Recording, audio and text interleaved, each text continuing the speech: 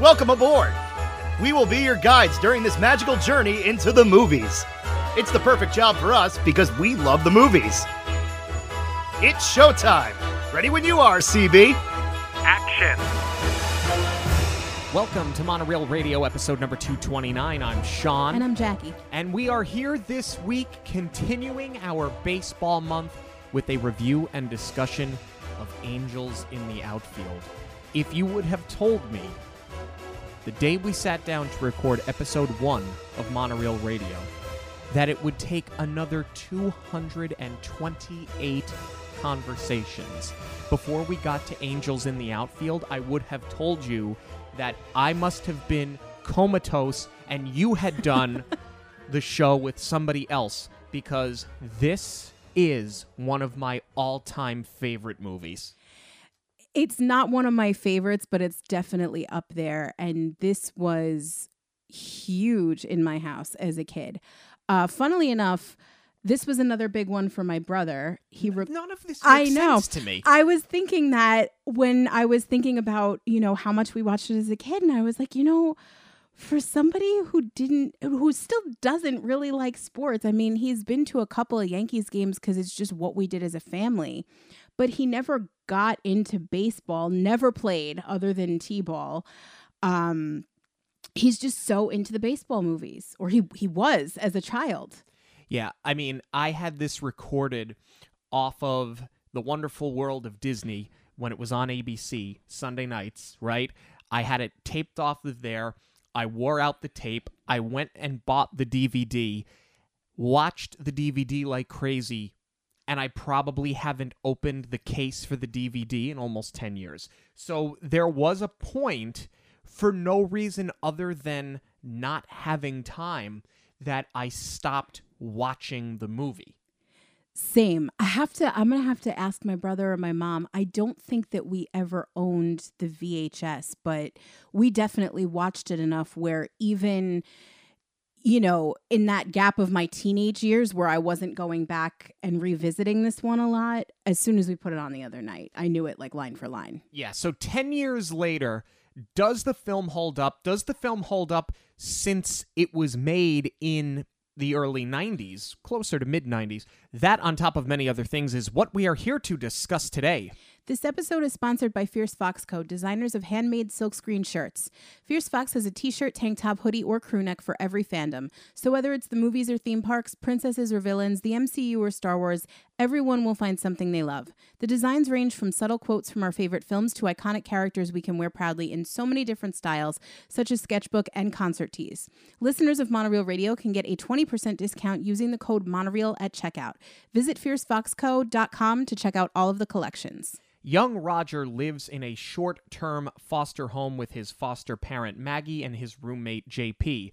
Roger's father visits and tells him sarcastically that they will be a family again when the fledgling Angels win the pennant. His father really has no interest in raising Roger, and his mother has since passed away.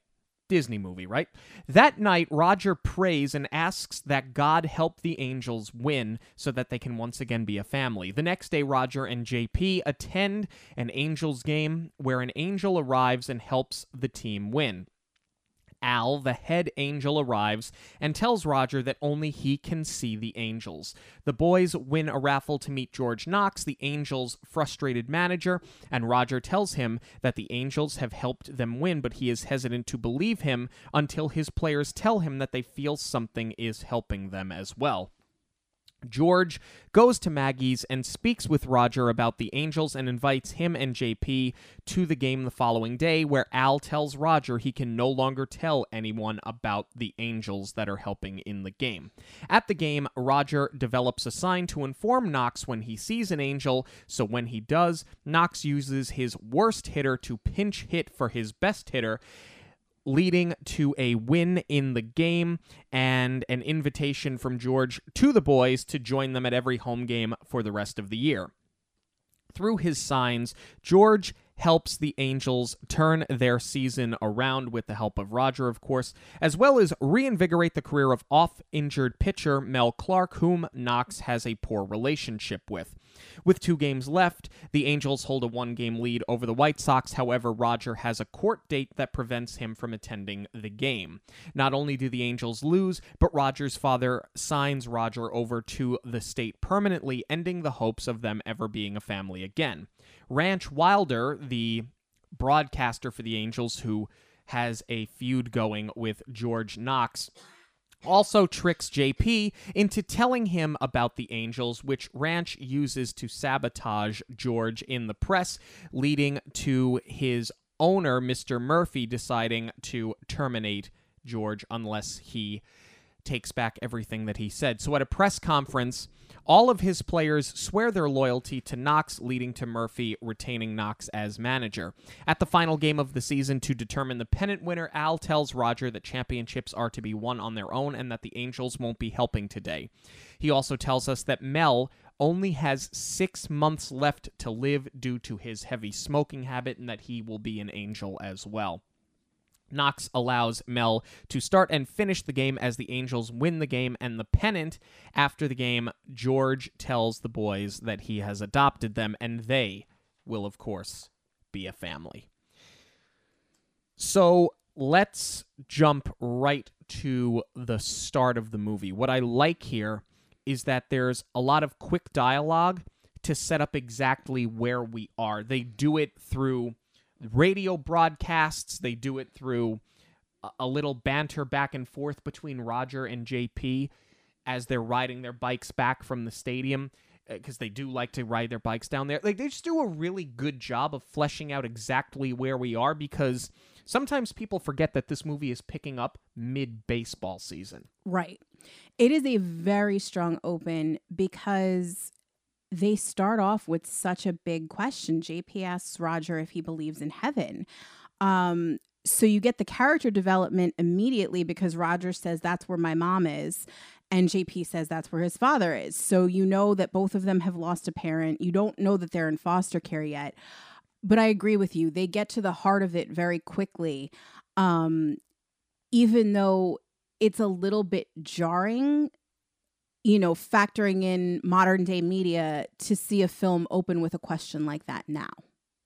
Yeah, there's, I think, a lot of things in this movie that, just by virtue of it being nearly 30 years old and the way of the world sort of changing, media-wise, social media-wise, I hate to say social norms, I think that there are certain elements of the film that are not going to necessarily hold up for a modern audience, and I think some of that we're going to flesh out as we sort of go on and discuss this. But something that I think holds up as strong today as it did when the movie came out is the scene with his dad.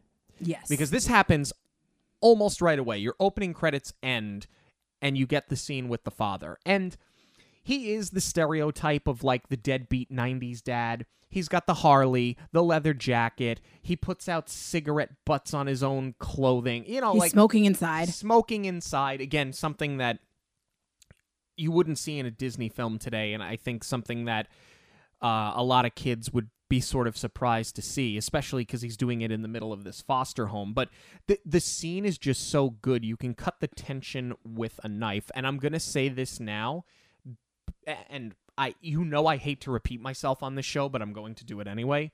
Joseph Gordon-Levitt. He is an outstanding actor. Even as a child, carried the weight of this film on his shoulders, and I think he is what really sends this scene home. I would agree. I mean, this is a huge scene. I remember this being a huge trailer moment because this is setting up the entire film. Is that, yep. You know, Roger is still young enough where he has the hope that if the Angels can win, they will put their family back together. And he doesn't understand yet how complex that is for his father. His father doesn't need any help being a jerk. As you said, they cut right to the chase. He is a deadbeat dad. Yeah. But what I really wish they had hit on a little bit is how young he is. The father is played by Dermot Mulroney, who I think this was one of his earlier films, because I remember his big one being My Best Friend's Wedding. And when I saw his name in the opening credits, I didn't recognize it as a child. But when I saw it now, I was like, who does he play in this film? And then when I realized, I was like, oh my God, he's the dad. But he looks to be about what, maybe mid to late 20s at best. And when you factor in that Roger is about 10 years old, you know, I wish they had leaned into the backstory a little bit more, that not only is the mother passed away, that they clearly had him when they were pretty young themselves. And I feel like, I mean, we don't necessarily need to sympathize with dad here, but I think a deeper understanding would have benefited the story a little bit.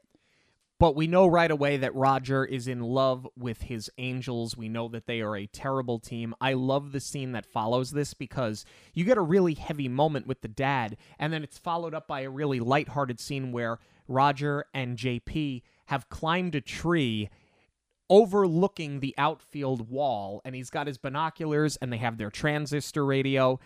I just love everything about this, and I remember as a kid wishing that, like, I could have done this. Of course, you'd never see this today. You know, they'd be charging they would build a tree house and be charging people VIP to sit there, but it doesn't change the fact that it's a really fun aesthetic. I feel like the closest thing you have is the apartments over by Wrigley Field.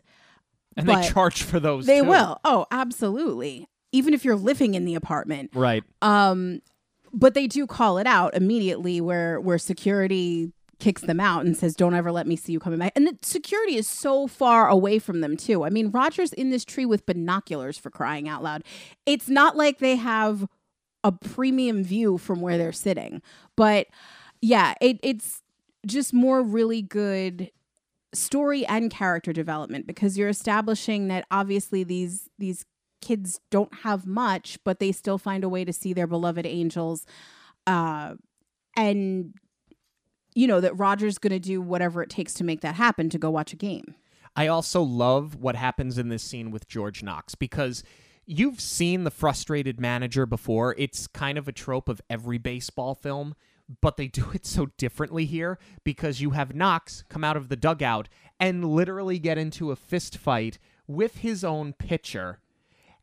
And the best part about it to me is how the Blue Jays, now that you have it's a bench clear for the Angels, but then the Blue Jays jump out and their manager goes, "This isn't our fight. Get back in the dugout." Like, it's really good comic relief, because they're playing up on this idea that you've seen bench clearing brawls in baseball before, but you've never seen it one-sided where one team is fighting each other. Exactly. And speaking of the fighting, Danny Glover is like really in it. I don't think they had any doubles. No, Danny Glover, I think I looked up his age because that stood out to me too, that they actually had him in the fight. I think he was 48 when they made this movie. Wow. I mean, they're not really like throwing too many punches, but I mean, he is rolling around on the pitcher's mound. Yeah. You know, and they don't cut away. There's no wides. He's really in it. I also like that after that, you get this scene with there's a little bit that happens here, some more characters that we get introduced to, like Ranch Wilder.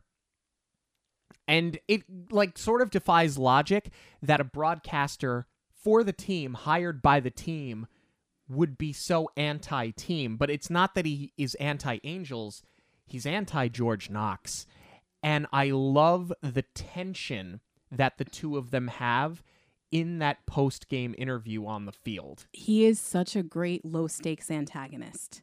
Because, and they do a really good job of building, because he does cause a big problem for George in the end. But I like that, you know, he's just starting by taking little jabs here and there. I also like how that's juxtaposed against the locker room bonding, because even though the Angels have lost, they just kind of know what they are at this point, and they're sort of taking it in stride, and they're, you know, having a laugh over it.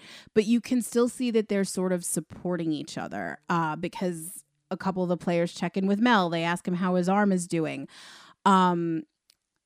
So I like that they're sort of setting up here that they're not exactly content with losing, but they just are what they are. And they're not really going to push themselves to be any more than that. I also love the character that is Hank Murphy, the owner of the Angels. And I'll tell you why. Because I can tell you without having to actually fact check this, that he is a tribute to Gene Autry. Gene Autry, right, the singing cowboy, he was the original owner of the California Angels. He's what brought Angels baseball to California. So I love that it is a very... It's a subtle cap tip if you don't know the story of the team. Okay. That actually clarifies a note that I'm going to save for later. I'm going to hold because it doesn't make sense to talk about it right now, but that does sort of change my mind. So now you get into the scene that really does set up the entire plot of the movie. Yes. Which is Maggie tucks the boys into bed, and they're all in sleeping bags because as Miguel, who is the third kid living in the house, and he's not in the film for that long because he gets moved. I think in the next scene he goes into a longer-term foster program. They're talking about Maggie and how he says she's too old to tuck in sheets and clean up after us, and that's why we need to use the sleeping bags. And she asks the boys if they said their prayers. And of course, they say yes, they did everything, and they did next to nothing. I washed my face, I brushed my teeth. Right. But you get this really powerful scene, I think, with Roger praying to God, asking for help for the Angels so that his family can be brought back together. Obviously, his mother has passed away. She won't come back. But he wants to be with his father again. And he's so young that he doesn't understand that when his father says we're not going to be a family again until the Angels win the pennant, he doesn't understand that he's saying that sarcastically. So he's taking it very literally, and he has a really, really good scene here. He really does. I mean, there is so much working for this scene. Like I said before, I think Roger's age was absolutely perfect because he's old enough to do things like go sneak into a tree and watch a baseball game, and he's old enough to understand, and he's pretty independent, but at the same time there is still that childlike innocence where he believes that this can happen. And they've created such an amazing balance with this character because in the scene with his dad, one of the last things he says is, "You understand what I'm saying, don't you?"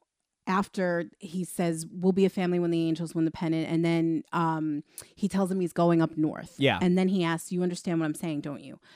And it's such great writing to show how inept he is at parenting because he expects that his kid is just going to let him off the hook. And Roger sort of does because he's like, yeah, I get it.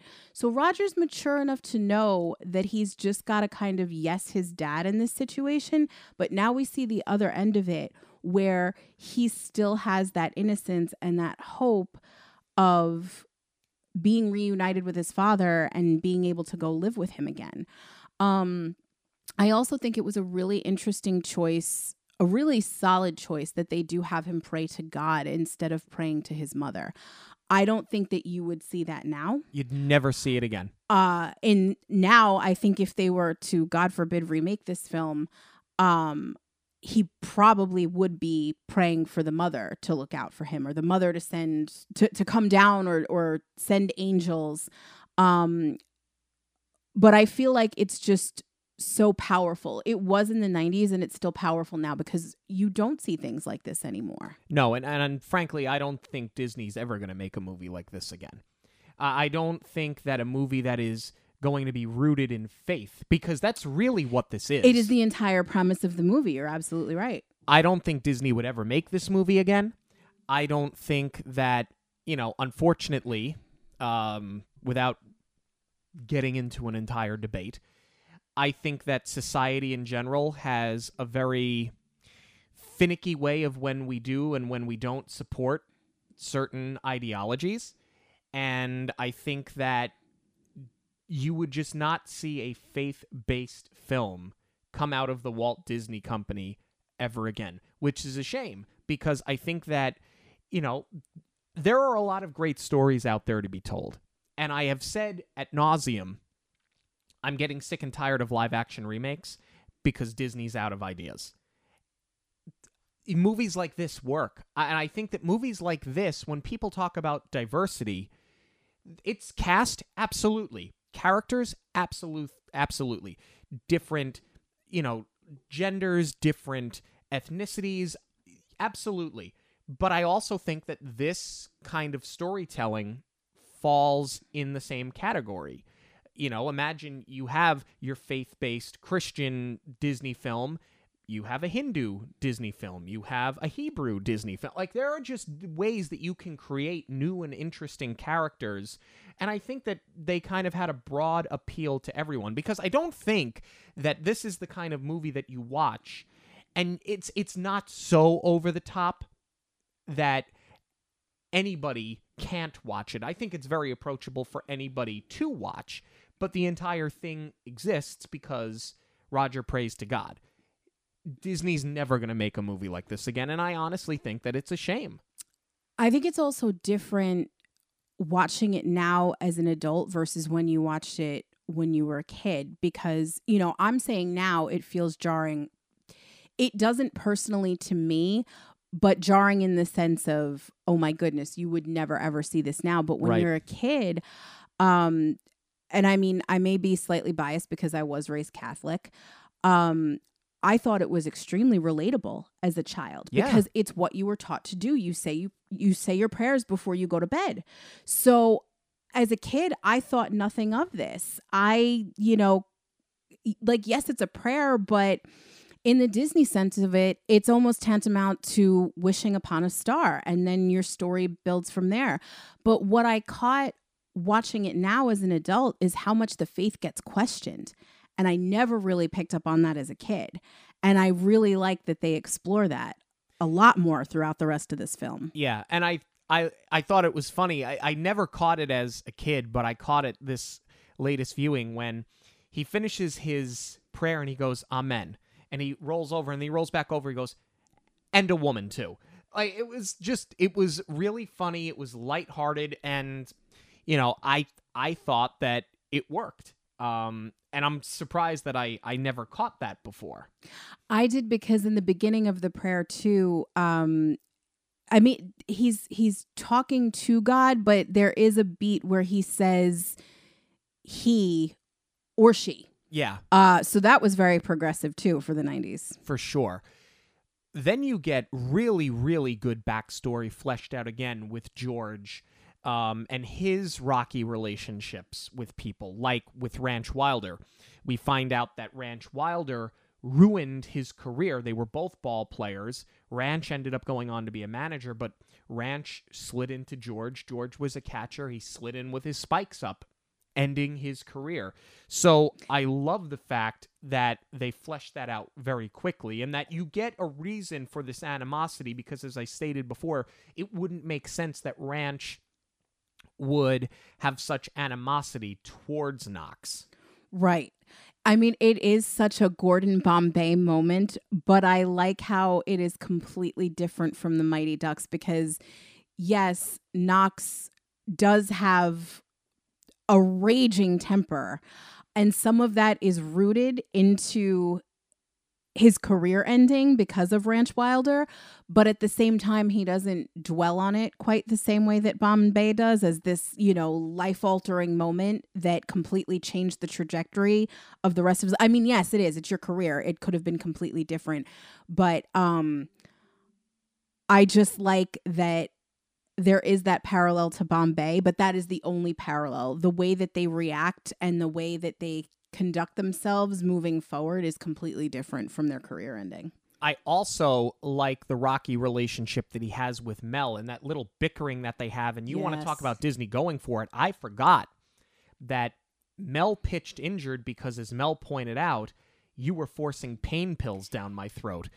Again, not something you're going to see in a kid's film nowadays, but that is something that has been discussed in professional sports, whether it's been HGH or steroids, or we live in this now CTE era where people are realizing, especially in football players, playing through injury, that the consequences that you pay later on. And I'm just really surprised that they went there. And again, progressive given the time period and heavy for a Disney film. And it's great for Knox's character, too, because he throws it right back at Mel Clark and says, I didn't force you to take them. I told you to take them. And just accepts no responsibility in the situation. So this scene is now the scene where we get the first view of the Angels. Roger and JP are at a kids' day. They're sitting in the bleachers in the outfield, and you get the first Angel. It looks incredible. I was just going to say that even by today's standards, the CGI looks great. Yeah, because you have a real person. It's not motion capture. It's just a person in flowing robes. And I think you can kind of get away with some of blurring out some of the imperfections because they are an angel. They're sort of an apparition. I don't want to make them sound like a ghost, but I don't know what else to call it. But they have that glow around them. It looks spectacular. Now, it would be a completely CGI'd character. I don't even think you'd have a live action actor or actress that they would just shoot and then digitally insert into the scene. To me, the best comp that we had at the time, and please don't misunderstand, I'm not comparing angels and ghosts like you said, but Casper to me was like the best CGI. I thought that looked great, but it's easier to do because they were supposed to look cartoony. Here, right, you're using real people.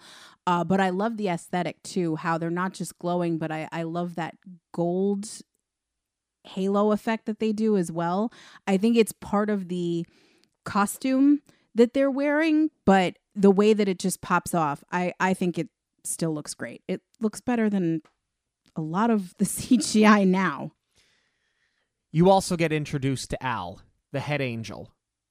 I love this character. I'm biased because I love Christopher Lloyd, but even if I didn't care for Christopher Lloyd, it's impossible not to love this character. I love that he takes the American League hat off the umpire and says, just call me Al, and he wears the hat. The whole thing is just brilliant. You know what surprised me, though, watching it now is how little screen time he actually has. He does, He is such a memorable part of this film. I thought he was in it so much more, and I don't think he's got even 10 minutes of total screen time. I think he's probably got less than 6. Yeah. Like, as I sit here and think about it, maybe more than 5, but less than 6.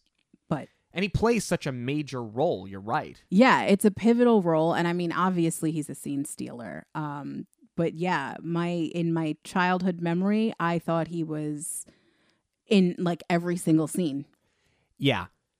And I love the scene that we get, the photo opportunity, that horrific photo that Knox takes with Roger when Roger tells him about the Angels. And he looks at David, who's his assistant that he has scheduled to be fired in 4 days. I love how David becomes a babysitter as this progresses. And that should get old, and it doesn't. No, it doesn't. It's comedy gold. But I love just the lines. He's like, you'd think that they would background check these people before they bring them out on the field. And, like, their interaction is great. And what that leads to is Knox questioning how the Angels won the game, because he said, we're incapable of winning. This team can't win. At one point, he asks Murphy to trade the entire team away. And so when he starts talking to the players in the clubhouse and they start saying, no, I feel like there was something else there. There was a force. There was a this. There was a this. I love that Knox takes it one step further and goes and actually hands Roger the printed photograph, which would not happen now. Now they would just send you like a JPEG and it would be an email, or they'd save it immediately onto a thumb drive and say, here you go about your business. If you even get it. But to actually deliver the 8x10s to Maggie's house, I love that he takes it a step further, because now he's starting to question, is the kid making it up and were we lucky, or is there really something there? And he toes that line for quite some time. Yeah, the whole thing is really well done because when they take the picture, Roger tells Knox that he saw the angel and he's like, if you don't believe me, go ask the guys. And Knox does just that. He asks Ed Williams, who made this amazing catch, and Mesmer, who hit the home run, how they felt. And they kind of back up the story with having like an out-of-body experience. And that's what makes Knox go and want to talk to Roger again.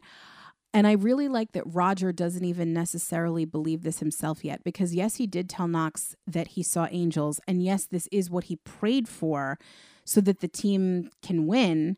But he goes to Maggie to have a conversation about her faith. And she gives this really beautiful answer about how miraculous things can happen. And as she's talking herself through it, she does say, well, I guess that means I do believe in angels. And that's good enough for Roger. And he's like, okay, I'm in this now. So I like that he sort of questioned it. And I just wish we would have had that same point of view from Knox, because he knows something's up enough where he goes to hand deliver this picture and he's starting to raise an eyebrow. He certainly doesn't believe anything is happening yet, but I wish we had sort of seen his wheels start turning a little bit more as to why he wants to pursue this with Roger. Well, he's just so desperate to win, and that's why he invites them to the game the following day. And I really like that scene because even there, he invites them to the game. He has them seated right next to the dugout. And even then, he's like, kid, I kind of just looked at you as like a good luck charm, not somebody that's, I think he said, having spiritual hallucinations. Yes. And he comes up with the sign. He's like, I can't come over here every time you think you see something. So they come up with the now infamous angel sign, the flapping wings. I love the scene. I think that Danny Glover and Joseph Gordon-Levitt together, I think that they are brilliant. I think that they sell it well. And I think that it's a really good introduction to what their relationship is going to mean, not just on a personal level, but also on a team level for the rest of the movie. Yeah, they're laying a really good foundation here. And I agree with most of what you said, but that's the thing. He keeps referring to Roger as lucky. I wish that they had just sort of established him as superstitious. I feel like that would have helped make a transition from Knox being desperate to win to full-on believing and putting all his faith in this kid who he has no prior connection to.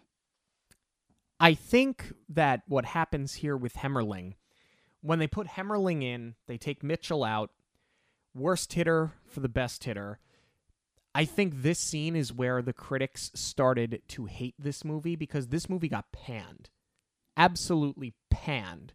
I think it's the slapstick where Al is just making the ball jump all over the place. The Oakland A's can't handle the ball. It's ridiculous, but it's a slapstick 90s children's film. I think that at the end of the day, you have to allow them to take a few liberties with the funny because even though some of the subject matter is heavy, you're still trying to appeal to a 7-year-old who wants to watch a movie about baseball. You also have to do something different because we've seen the Angels lift a player to make a catch that they otherwise wouldn't have. We've seen the Angels crush a ball so that they could score a home run. So what were you going to do? Make the worst hitter? I mean, he does score a home run, but you still have to... You can't have him hit it out of the park too. No, because now it's just too much of the same. And you come off of that very lighthearted, funny scene into another very heavy scene where we learn more about JP's backstory because Knox goes to drive the boys home. This is after now he's invited them to every game for the rest of the year. And JP will not get in the car. Knox has to drive them back to Maggie's on the team bus because JP gets a pit in his stomach because before he went to Maggie's, he and his mother lived in a car and he had to sleep curled up on the front seat. So anytime he gets into a car, his stomach ache comes back. similar to Roger's story, even as a kid, this lands. And it's even worse as an adult. I also love how Roger is looking out for him. Yeah. And JP is at a total loss for words, and Roger's the one to tell Knox, like, no, this isn't going to happen.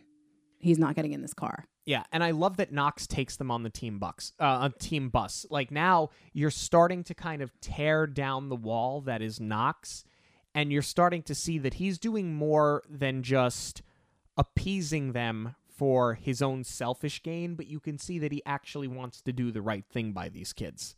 I also love that with each passing game, the boys get more and more Angel swag, because now when they're tucked in at night, they have full-on Angel's comforters. They've got the PJs. Later on, Maggie has a phone. Yeah. That's a bit that doesn't get old either. And you get this really great story that's fleshed out. It's really a roller coaster ride that you start to take with Mel Clark, played by Tony Danza, right? Where JP has that very innocent insult. He doesn't mean it, but it's a very innocent insult when, before Mel's comeback game, he says, "You used to be Mel Clark." And I remember even as a kid, like, left you with a little bit of a pit in your stomach. Awkward. Totally awkward.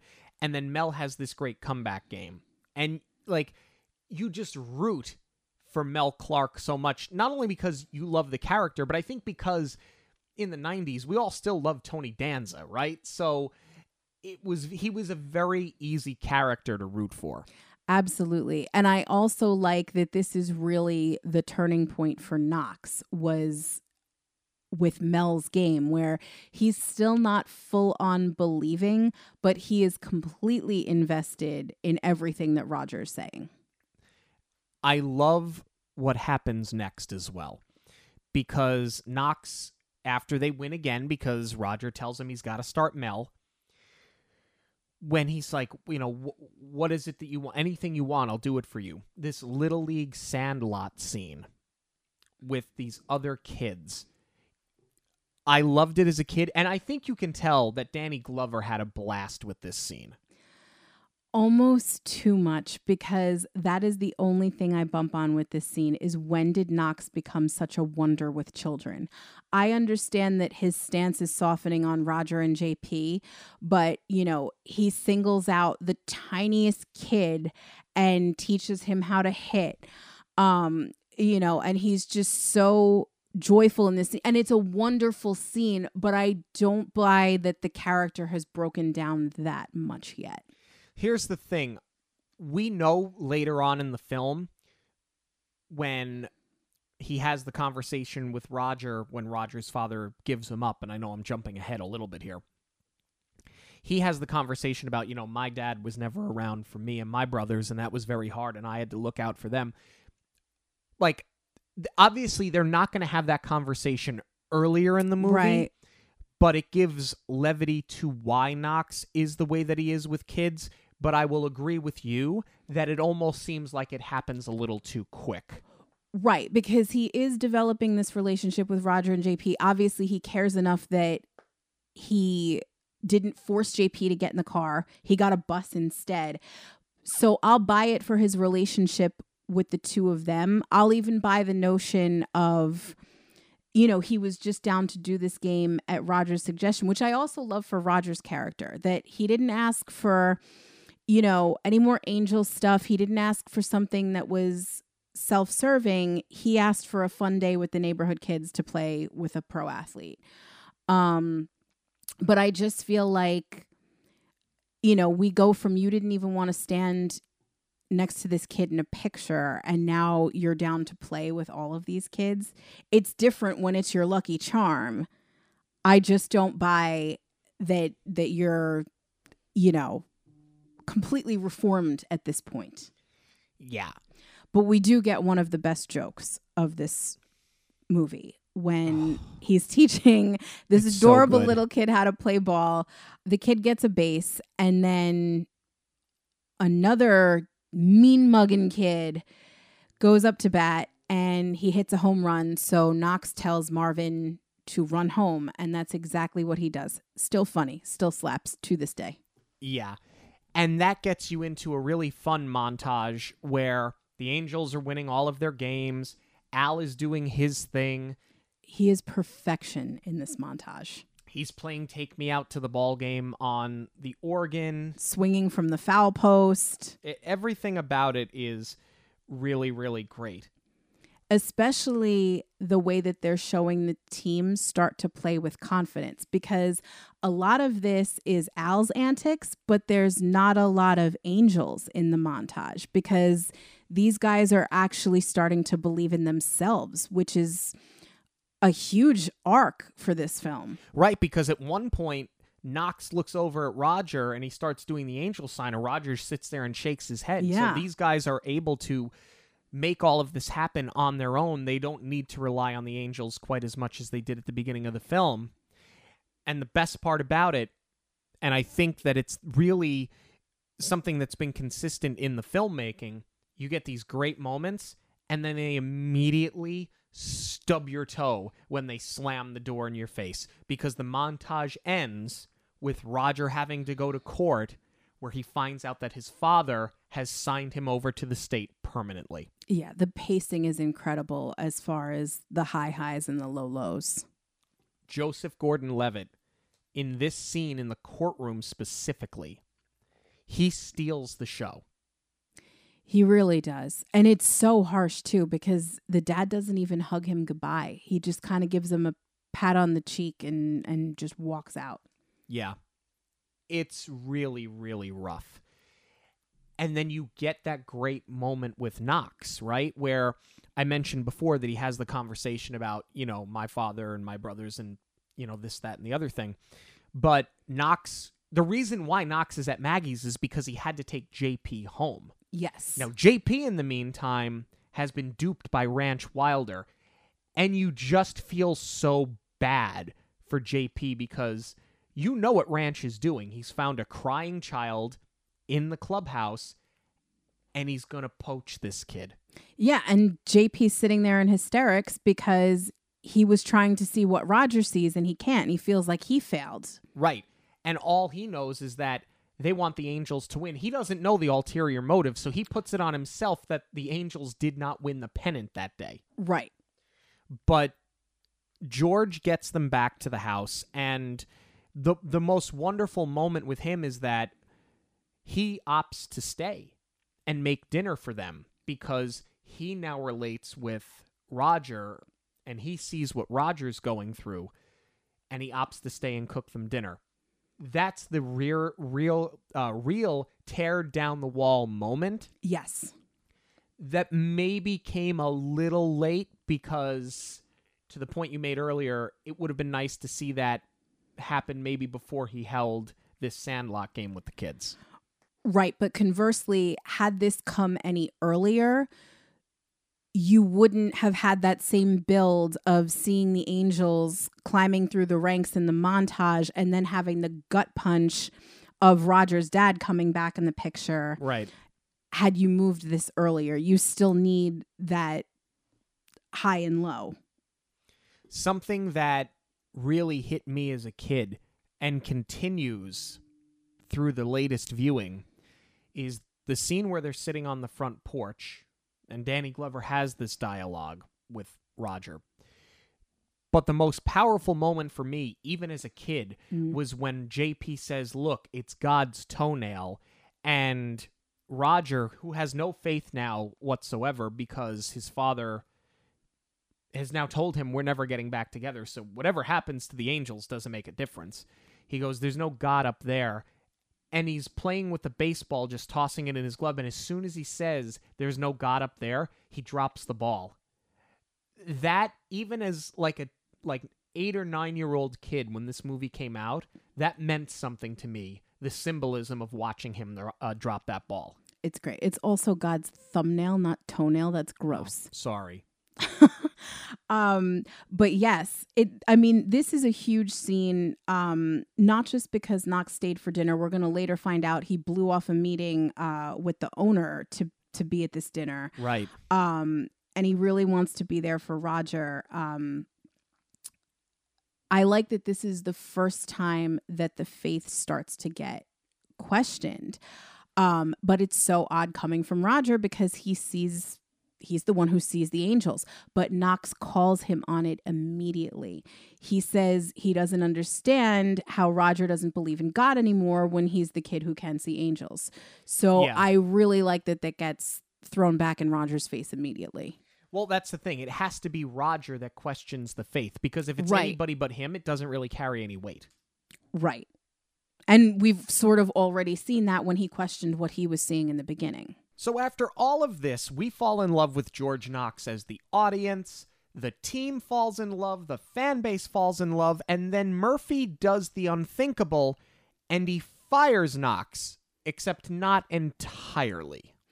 Right. I want to circle back to what you were saying before about Murphy being based on a real person, because that completely changed my mind about this character. I actually thought that this was really bad casting at first, because he's got a pretty heavy Southern accent. Yeah. Compounded with wearing the cowboy hat. You know, I kind of feel like being from the South, he would never be skeptical of a higher power, right? Yeah, sure. They're positioning him as sort of a God-fearing man. So when he starts to question George's belief in the angels, it didn't add up for me. But knowing that he is based in life, that kind of does put a different spin on it. But to me, that's where, as a filmmaker, you do take a little bit of liberty when it is in service of the story. Yeah. But they did it just to give added drama and to get this scene with the press conference. Like, I like the press conference scene and all that. I like the fact that all of the players come back and show their loyalty to Knox. I like that Maggie gets to speak at the press conference. But the fact is that Knox was hired away from Cincinnati to turn the Angels into a winning ball club. He's done that exact thing. Most owners would think to themselves, well, it might be a little crazy that you've got these two children that think they see angels and you're making game decisions based off of that. But somewhere in there's marketing, right? Like real angels helping the angels. And at the end of the day, guess what? It wouldn't really matter, because you're looking at playoff revenue, you've sold tickets, you've sold merchandise. There are a lot of guys playing in Major League Baseball right now with spotty track records, and owners don't care to give these guys $100 million contract because they're going to make $1 billion off of them. So it was a nice scene. It's a well-done scene, but I'm not sure that it's entirely necessary or that it even makes sense. You're right, because Knox did exactly what he is being paid to do. He turned it around. Of all the things that we're being asked to suspend our disbelief for in the movie, I feel like this is the most, because they are passing up on the marketing opportunity. That's the most unrealistic thing about it, is that an organization can you imagine the Yankees passing on something like that? Well, they almost passed on Aaron Judge, so maybe that's a bad example right now, but I can't, in the age of social media, imagine that any team would not be selling the wings and the halos and just milking this for all it's worth. But I do want to delve into this press conference a little bit more, because I feel like the biggest takeaway as a child is the team standing up and pledging their loyalty to Knox. And that's what you remember the most. It is one of the most pivotal and heartwarming scenes in this film. But I took so much more away from it this time around. I love when Knox decides to start shooting from the hip. I think we all kind of expected him to go rogue anyway, because that is the character. He's going to do what he wants. But I notice that he does have that change of heart, change of mind as soon as he sees Roger and JP walk into the room with Maggie. And I feel like this is so much more layered than you give it credit for, because not only does he want to save face in front of Roger and JP, he's obviously started to care for them by this point. So he doesn't want to make Roger feel used for everything that's happened so far. So it's a little bit of that. And probably because he's fully invested, he's probably realizing that he does want to adopt them at this point. So he doesn't want to mess up anything that he's built with them. But I think the other thing is that he doesn't want to shatter their faith any more than it's already been. You know, the night before, Roger's saying, I don't believe in God anymore. And I think it's also about that he doesn't want to crush this child's beliefs anymore. And I love Maggie's speech during this press conference. I love that she not only calls it out in the film, but it's a really big social commentary calling out, you know, that a baseball player will make the sign of the cross, or, you know, the football teams, they'll kneel. And it is such a thing that we're so used to seeing. But I love that she just calls it out like that. Yeah, funny that nearly 30 years later, that is still a relative conversation. Yes, absolutely. Because you can go back even the last 10 years, 12 years, where a guy would kneel in the end zone and pray after a touchdown, or you do get players that'll meet at the 50-yard line and they'll kneel and they'll pray before a game. You got guys that cross home plate after hitting a home run. They make the sign of the cross. They kiss their finger, point up to God. But then everybody went crazy over Tim Tebow kneeling, and that was his touchdown celebration. You know what I'm saying? We find very interesting and ironic times when it is and is not okay to show faith. And I can't believe that 30 years ago, she calls it out, and how little has changed since then. But I guess it is what it is. It's not, I don't think it's ever going to change. That's the sad reality. Right. No, this isn't a case of the film being ahead of its time. It's that, yeah, it is still a conversation that everyone is having when it comes to sports and religion. So we get to the final game of the season, right? And Al shows up and he tells Roger that the Angels won't be coming because championships need to be won on their own. I love that this happens. This whole game is sort of predictable because you know they're going to have their happy ending, but I'm glad that the team, you build up this moment so that they believe in themselves and they believe in Knox and Knox believes in them and they all rally around each other. If you would have had an angel come, I think it would have cheapened the outcome. Absolutely, especially because they are rallying around Mel Clark. Knox is giving him his shot to redeem his career. And Knox has faith in Clark again. They've fully repaired their relationship, but Clark is obviously struggling and the team is rallying behind them. They are playing a really strong defense so that Clark can stay in this game. I kind of wish that Al had two separate visits, though. I kind of wish that prior to this game, he had told Roger they were not going to be at the last one and the team had to do it on their own.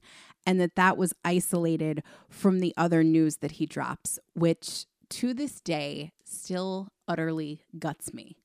Yeah, that Mel only has 6 months left to live and that he doesn't even know there's anything wrong yet. As a child, that really messed me up because I didn't know the difference at that point. I thought Tony Danza was going to die and nobody wants to see that because we were all watching him on Who's the Boss. You grew up with him. But it obviously, I know the difference now, but it doesn't take away from how sad it is. It is sad, and it's sad that someone would, lose their life that early. It's sad that right as his career looks like it's going to end on a high note, it really isn't. This movie does a really good job of playing with your emotions, and I like the fact that they do that early on in the film, or early on in the game, I should say, letting us know that Mel's time is almost up, because if they told us at the end, it would have just kind of crashed everything down. I think part of you rooting for the team to win is because you obviously want to see them succeed, but knowing that Mel's time is up, it gives you as the viewer a little something extra to put into him as a character, because you want to see him go out on top, because No one really wants to know when their time's going to be up, but we know that his time's going to be up. And it's a very helpless feeling as the viewer. It is. I mean, they do a good job because you're not only rooting for the team at this point, but it does raise the stakes and creates a tension of, okay, now they have to win it for Mel.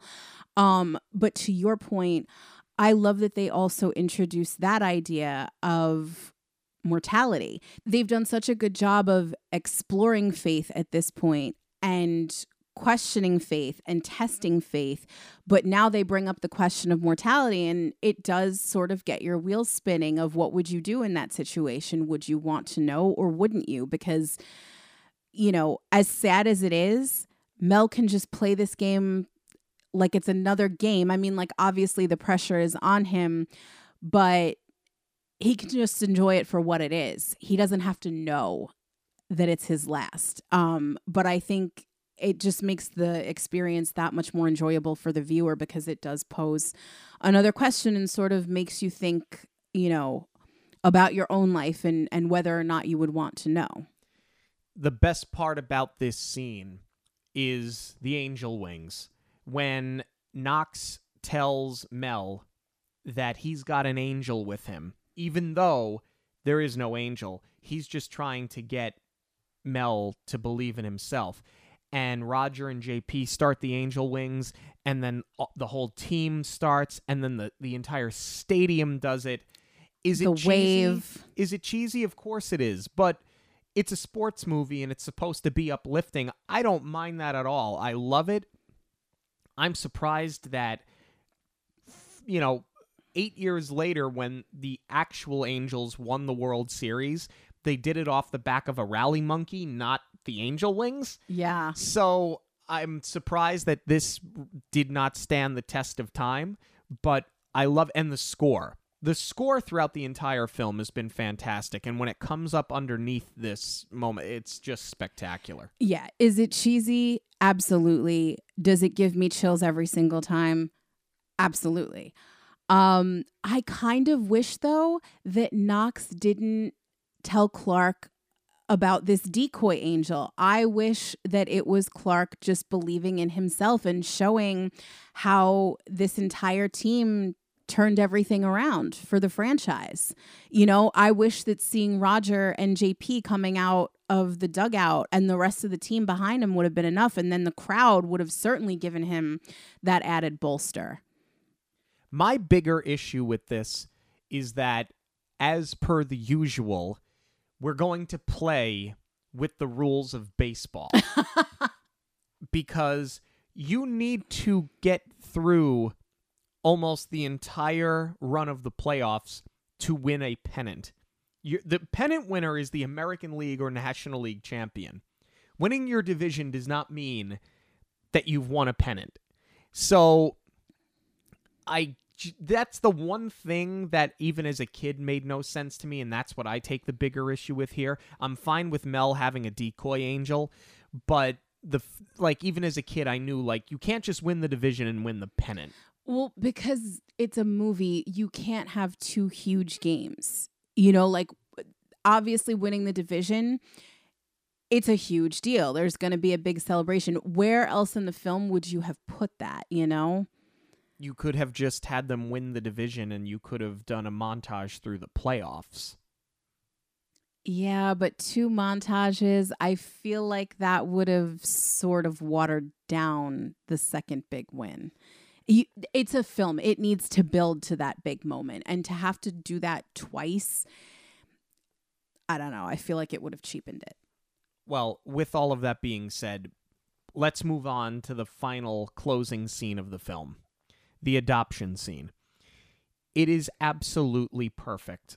I love the fact that Knox has decided to adopt both boys, but Roger does not know at first that JP is being adopted. He thinks it's just going to be him, and because Roger is just such an endearing character, he tells Knox that he can't go without JP, not knowing that Knox has adopted JP as well. It's a perfect end to the film because the team wins the pennant and they get to be a family.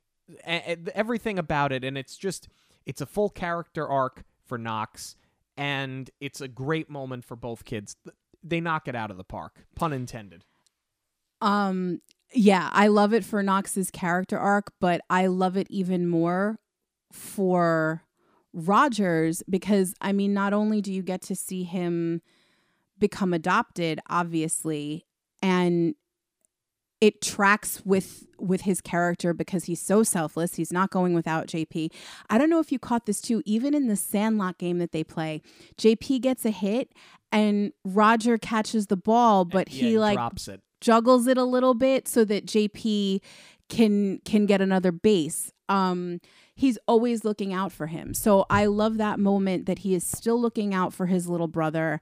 And I love it even more because it restores his faith. The prayer was answered. He did get his family when they won. It's just not the family he thought that he was going to have. Yeah. You want to talk about the cast here? Are we ready to move on and discuss the cast? Yeah. This is another one where so many megastars were in this film very earlier on in their career. Yeah. Let's touch on the stars first, and then we'll get to the megastars after. Joseph Gordon-Levitt. He steals the show. He's absolutely incredible. What else do you want me to say? Yeah, I mean, he's got to carry a lot of weight in this film. I think equally shared with Danny Glover, but for a child that age to deal with this subject matter, he's just incredible. Danny Glover was the perfect balance to that. Danny Glover, a veteran actor, one of the great actors of our time. And it's fun to kind of watch him in this role because we're so used to seeing him in Lethal Weapon opposite Mel Gibson. So to see him in this role was great. I thought he was excellent. I thought that he was very funny. The comedy was there. And I think that he pulls some of that from Lethal Weapon because it is an action movie, but there is a lot of comedy involved. He was just spectacular. He really was. You know he's going to be able to handle the over-the-top yelling, but I love those soft-spoken moments when he's talking to the kids and those moments that play for comedy, like when he's yelling at the ump's bad call and he realizes on his own, I can't do this, otherwise the Angels are not going to show up. So he's like, I've never seen such an astute call. That was masterful. Well, that was when Christopher Lloyd, when Al takes over. I don't think he took over. I thought he took over. I think he just sort of inserts himself there. I think Knox knew, if I step out of line, I don't get my Angels, and he realized it. Perhaps. I thought Al was throwing his voice. I don't think so, but regardless, it's one of my favorite comedic moments from Knox in this film. And let's talk about Al, played by Christopher Lloyd. Christopher Lloyd is just gold. He's so good in this movie. And we said it earlier, he doesn't have as much screen time as we thought that he did, but I don't think we needed more either. I think that they did just enough with that character where he's memorable, and you didn't go over the top with it. He's perfection. It's perfect casting, perfect execution, and he doesn't need a lot of screen time because he just steals every single scene. Milton Davis plays JP. He is just so endearing. He is such a cute kid, and I remember even as a kid loving JP. Same. It could happen. I love the eternal optimism.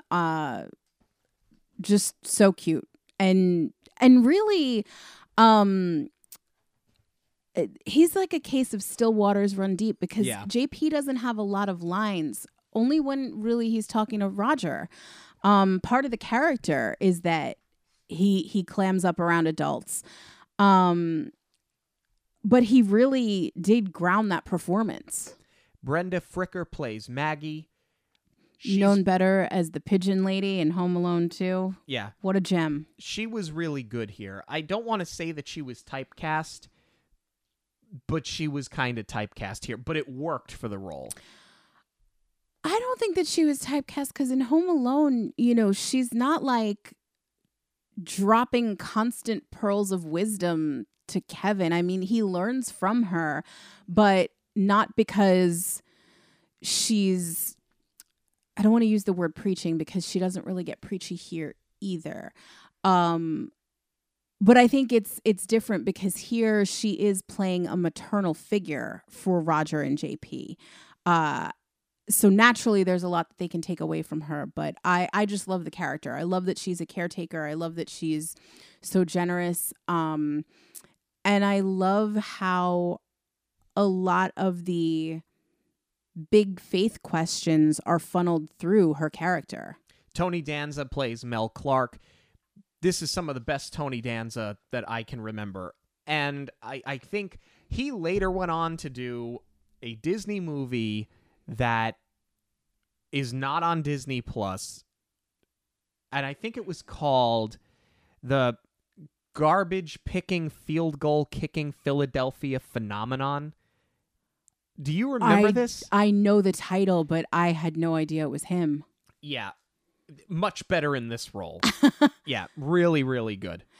He's great as far as the emotional baggage that this character has and wanting this redemption arc for his career. But I was also very impressed with the physical. I mean, he's throwing some pretty good pitches. Yeah, really good here. Let's see. We've got Taylor Negron plays David. He's just such good comic relief. He really is. I remember Taylor Negron vaguely from I think it was an Olsen Twins show. He was always kind of like that guy, right? Yeah, he was in everything in the 90s, just not as a lead. But this was no different. All of the bits that should have gotten old where he's constantly getting ketchup and mustard and nachos spilled all over him, it should have gotten real old real quick, and it never did. And I love by the end, he's in full Angel's garb with the jacket, the halo, the wings. It's hysterical. We have a couple of actors here who really did blow up into something. Adrian Brody plays Danny Hemmerling. The pianist, the Oscar-winning pianist, got his start here. Amazing. Matthew McConaughey plays Ben Williams. Now, McConaughey was a little bit of a name because this was at least after Dazed and Confused, but right. only just after Dazed and Confused. So he still wasn't a superstar yet, but another one that kind of had a humble start with Disney. All right. But I think this is an important role for him because Dazed and Confused could have gotten him typecast for a lot of his career. So I think this was super important to show that he could take on. I mean, is his character the most serious? No, but it's a more serious film. So I think this changed a lot for him. For sure. Final thoughts on 1994's Angels in the Outfield. I'll let you go first. For me, this film absolutely holds. Unfortunately, I don't think that you would ever see anything like it now. And I think that's why it's absolutely worth a rewatch. I enjoyed it as a kid. I loved it as a kid, I should say. And, some of the moments looking at it now do come off as a little bit cheesy, but those moments can absolutely be overlooked because I feel like you get so much more out of it as an adult as far as what they're posing about your beliefs and your faith. And I think that it's a fun family movie, but more importantly, if you are trying to teach your children about faith, it's definitely worth a watch. No matter what religion you are, I think it's worth a look just for some of the things that they explore. And it makes it easily understandable and digestible for kids. So I would highly, highly recommend this one. Yeah, I mean, the movie's near perfect. Other than playing with the baseball calendar a little bit, And at one point, they say that Mel came off of injured reserve in July, and he had his comeback game in August. But we know that he came off injured reserve the day he pitched the game. So there are some traps that they set themselves as far as screenwriting went. They painted themselves into a couple of corners. But other than that, yeah, it's near perfect. This is not streaming on Disney+. This is not streaming anywhere. It's not on MGM Plus because, believe it or not, this was actually a remake of an MGM film from back in the 50s. But it had nothing to do with the Angels because there were the team didn't exist yet. It was just a kid that prayed that the Pittsburgh Pirates would win, and they called the movie Angels in the Outfield. So, and I thought, like, is that maybe why it's not on Disney Plus? Like, did somehow Paramount retain the But Disney bought the rights to the film when they bought the California Angels. According to Letterboxd, you can watch it on Amazon now. Well, but when you buy it or rent it. Right, because when we searched for it, it didn't come up. But I'm just saying, like, I don't understand why this is not on Disney Plus. If it's not on MGM, but it shouldn't be on MGM because they didn't produce it under MGM. Like, I just don't understand why it's not there. Maybe they're not comfortable with the subject matter. They're not comfortable with this subject matter. I know. Half of the movies on Disney Plus have warnings that don't really deserve them, by the way. And you're not going to put this up? I mean, it would be a terrible reason not to have it up there, but I'm wondering if they just don't want backlash from it. People need to get new hobbies. We want to know what you have to say about Angels in the Outfield. You can let us know on Twitter, Instagram, and Facebook at Monoreel Radio, or you can email us monoreelradio@gmail.com. Before we get into the news, I do want to follow up on something from last week because I think it's so interesting what you were willing to suspend your disbelief for as far as baseball with this film versus Kid in King Arthur's Court. I realized something when I posted the picture of the VHS that Calvin is wearing rollerblades on the cover.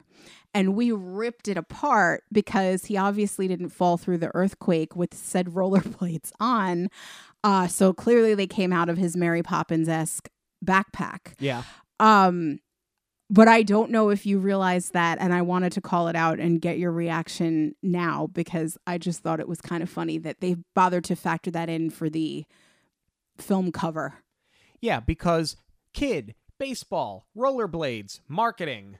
They just put marketing on a poster, which obviously is the point of an ad. But I'm surprised that he wasn't holding a Big Mac. You know what I'm saying? But anyway, news of the week is coming up, but first we're going to take a quick break. If you're thinking of booking a trip to a Disney destination, you have to contact Jackie Zalezzi from Magical Vacation Planner. My husband and I recently celebrated our 10-year wedding anniversary and wanted to go on a trip, just the two of us. Jackie suggested Disneyland, knowing we'd never been and I had been dreaming of going. I am so thankful for her suggestion, as it was the most magical way to celebrate. Jackie got us a fantastic deal, but still constantly checked for discounts to make sure we were guaranteed the lowest price. Having recently visited Disneyland, she was a great source for helpful information and had suggestions for everything, including meals, Max Pass, even places to visit in Los Angeles on our non-park day. Upon arrival at our hotel, we experienced the easiest check-in because Jackie had taken care of everything. Throughout our trip, Jackie was in constant contact, making sure we had everything we needed and answering any questions we had. Our vacation was perfect. All thanks to Jackie Zalezzi from Magical Vacation Planner. So if you would like completely free assistance planning your Disney vacation, you can get in touch with me through any of our social media outlets at Monoreel Radio on Facebook, Instagram, and Twitter, or you can email me directly at j.zalezzi, that's Zolezzi, at magicalvacationplanner.com. Hi, this is Kelly from Karma and Kismet, your official Monorail news sponsor, and I am very excited to throw it over to Sean and Jackie to talk all about the Disney news. But before I do that, I want to make sure that I share with you guys where you can check out all of my Disney-inspired art at karmaandkismetdesigns.com. As always, listeners of the show get a 10% discount with the code Monoreel10 at checkout to see all of Kelly's work and all of her services. It is online at karmaandkismetdesigns.com. That's Karma, the letter N, kismetdesigns.com. We got a couple of trailer drops this week. The first for Peter Pan and Wendy. And I thought that the first trailer was a disappointment because I didn't get enough of Jude Law as Captain Hook. We get a lot more Jude Law as Captain Hook here. No, there's just something here. I think he's not playing it with the same whimsy that you get in the original Peter Pan, not even with the whimsy that Dustin Hoffman did in Hook. Nobody's going to have his whimsy. But if you're going to remake the movie, you know what? I'm done. I'm done. I'm done with the live actions. I'm going to end up watching it. I hope that I'm wrong. I hope that this is just a product of, a bad trailer. Oh, a bad trailer. Oh, yeah. Hey, Pinocchio, bad trailer. Usually when you get more than one bad trailer, the movie's going to be a disappointment. Well, what was surprising was that the first one that we got, it was a full trailer. That wasn't even considered a teaser, but they still didn't do the full Captain Hook reveal. And I get it. That's marketing. You're not going to. You're going to release a couple of these things. I think overall, this was a better trailer, but it still doesn't give me the most faith in the film because I'm just not loving what I'm seeing so far. But the Muppets saved our trailer news. Slayed the trailer. We talked about Muppets Mayhem and how we were just so excited for a resurgence of the Muppets. You said you were cautiously optimistic, though. Yeah, because Disney, if other than Jason Segel's film, they keep kind of messing it up. This is brilliant. They're shooting it mockumentary style, so it's almost got like a Spinal Tap sort of feel to it. It is going to be almost like that Office or Modern Family style comedy where they're interviewing main cast as Dr. Teeth and the Electric Mayhem are putting together an album, because we know from the Muppets who they are. And we've seen them perform, but I love the premise of the film that they're calling it out, that they've never actually put an album out. So they are thrown into recording in the age of social media, and hilarity is going to ensue. I am confident in saying it. The cameos are absolutely out of this world. I was already excited by seeing who was in this movie, even though I can't believe they let Tommy Lee in. So I was getting super hyped, and then by the end of the trailer, I see Kevin Smith, and I just about fell out of my chair. I'm so excited. Yeah, that I'm super excited for. Great trailer. I just hope that Disney finds a way to not lose out on an opportunity to bring the Muppets back. Like I said, Segel's Muppets, outstanding. Muppet Haunted Mansion, unbelievable. The television show that was on ABC, we loved it. They canceled it after 1 year. And everything else just kind of seems like it falls flat, and then it goes dormant for a few years, and then it comes back. So let this be... Let Muppet Haunted Mansion from last year be phase 1, if we're taking a term from Marvel. Let this be phase 2 that gets us to phase 3. With a resurgence of the Muppets. But I feel like this is also going to be self-contained enough where they don't necessarily need a season 2 for it. I don't think that this is going to continue on, but I also don't think it's going to be like, okay, we tried with the Muppets again and then failed. I just hope we see something else along these lines, maybe with different characters, following in this vein of the reality parody. Yeah. And lastly, news this week. Marathon weekend registration happened yesterday, and it went pretty smooth. It was a hell of a lot smoother than the marathon weekend registration last year, where I don't think the registration started until almost 2 hours after it was supposed to. I think I sat in this room for 4.5 or 5 hours before I actually got registered. But I got into Dopey. So all of my TikTok efforts are not a total waste of time, because if I've been doing Dopey training on TikTok, all for it to mean that I didn't get into Dopey, I would have kept doing them because they're fun enough to do. And I'm hoping that it reaches out to the right people and that somebody else will do Run Disney watching me do it. But I'm excited that I actually got into Dopey. I'm excited for you. I kind of can't believe that I'm actually doing it. Even though I did 3/4 of that last year. I did Goofy plus a 5K. Like, actually sitting here and clicking through registration for Dopey is something I never thought I'd be doing. So it was kind of a surreal experience to actually do it. I think it's probably different because you knew you weren't doing the 10K last year, so you had that little bit of a built-in break. But, I mean, you did the hardest part of it. You did the full, or you did the half and the full. So you know that you can do those things now, but I'm guessing now that, and correct me if I'm wrong, but maybe it's different now because you know exactly what to expect because that was your first one. So you're just hoping you get through it. Now you know how you have to get through it. I just have to work a 10K in. It's all I have to do, and I think that I can do that. But we're interested in hearing from you. Did you get into the races that you wanted this weekend? How do you feel about the Peter Pan and Wendy trailer? How do you feel about the Muppets Mayhem trailer? You can let us know on Twitter, Instagram, and Facebook at Monoreel Radio, or you can email us at monoreelradio@gmail.com. Thank you all so much for joining us this and every week on Monoreel Radio. Don't forget to like, subscribe, and rate us on your podcast platform of choice. I just gave you all of that social media. And for links to everything related to the show, it is going to be online at monoreelradio.com. For Jackie, I'm Sean. Have a magical week, everyone. On behalf of Monoreel Radio, we'd like to thank you for joining us. We'll see you at the movies, the stuff dreams are made of.